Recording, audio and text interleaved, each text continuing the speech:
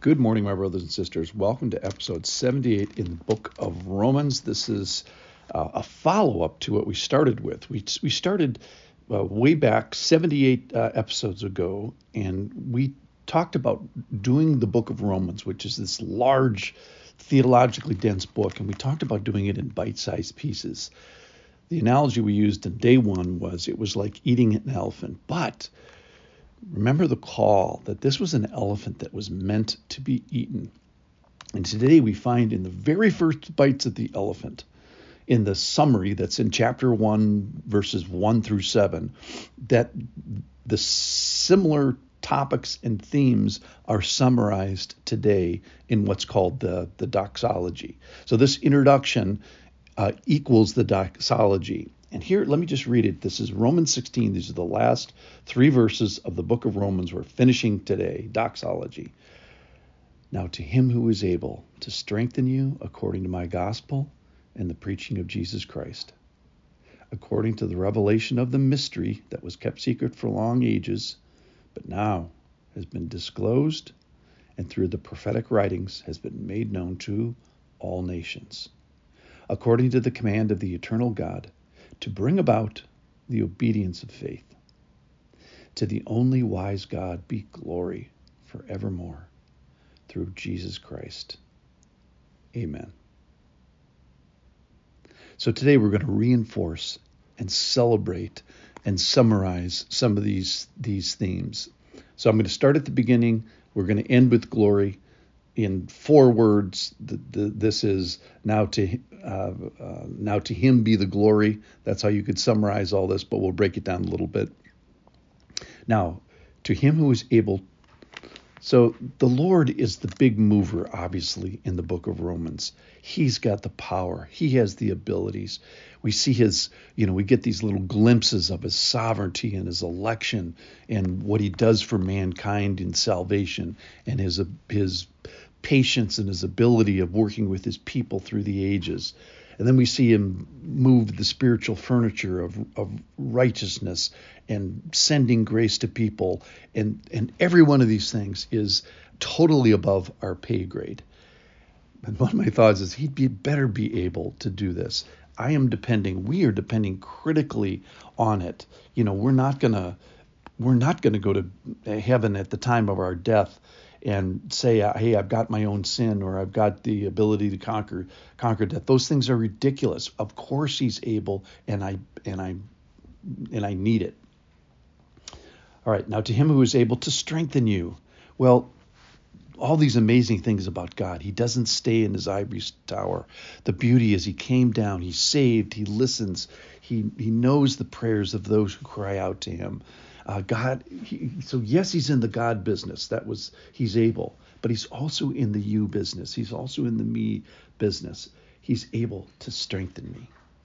And then Paul reinforces his authority. He says, and to my gospel. So Paul is the servant of the Lord. He's the apostle, and his gospel is Jesus's gospel. So he reinforces the gospel, and he reinforces his ability to proclaim it.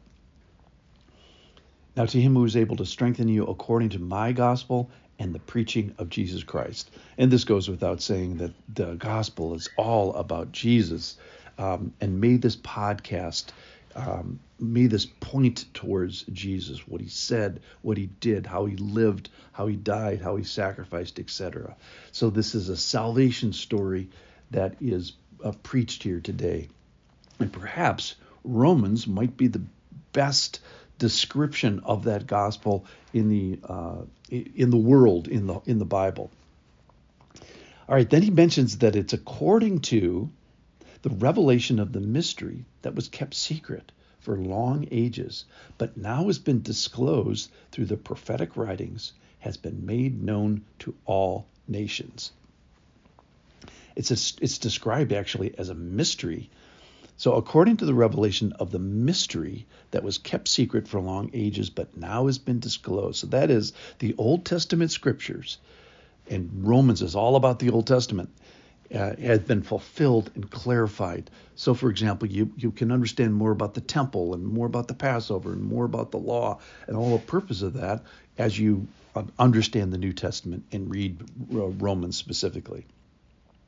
But now has been disclosed through the prophetic writings, and it's made known to all nations. So one of the big themes about Romans is that the Gentiles are included. So the ethnic Jews give way and welcome faith Jews, that is Gentiles, people that have the faith of their father Abraham, and in the sense then all become family of Abraham, all become sons of Abraham. So Romans is about a mission to the Gentiles, but it's also just after that the mission of the Gentiles. So according to the command of the eternal God to bring about obedience of faith. So Romans is not a book about theory, though it is about theory. It gets to obedience of faith. So we want to respond correctly with renewed minds and with committed bodies, with committed to changing behavior. We talked about this from Romans 12, 1 and 2 being the most expensive verses in the Bible because they require some sacrifice, some effort. So the idea is that all these bites are not for naught. The 78 bites that we've had in the book of Romans, they're not for nothing. The point is they're supposed to be changing us. And then verse 27, to the only wise God be glory forevermore through Jesus Christ. Amen.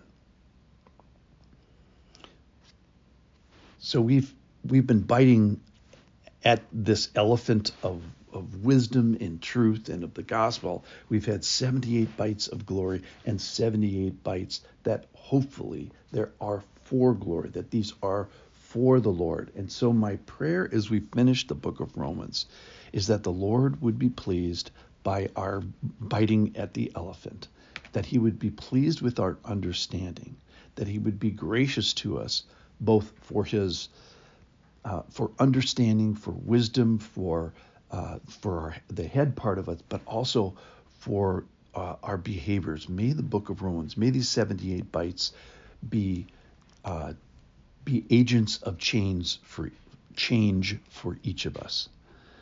So we've had 78 bites of glory.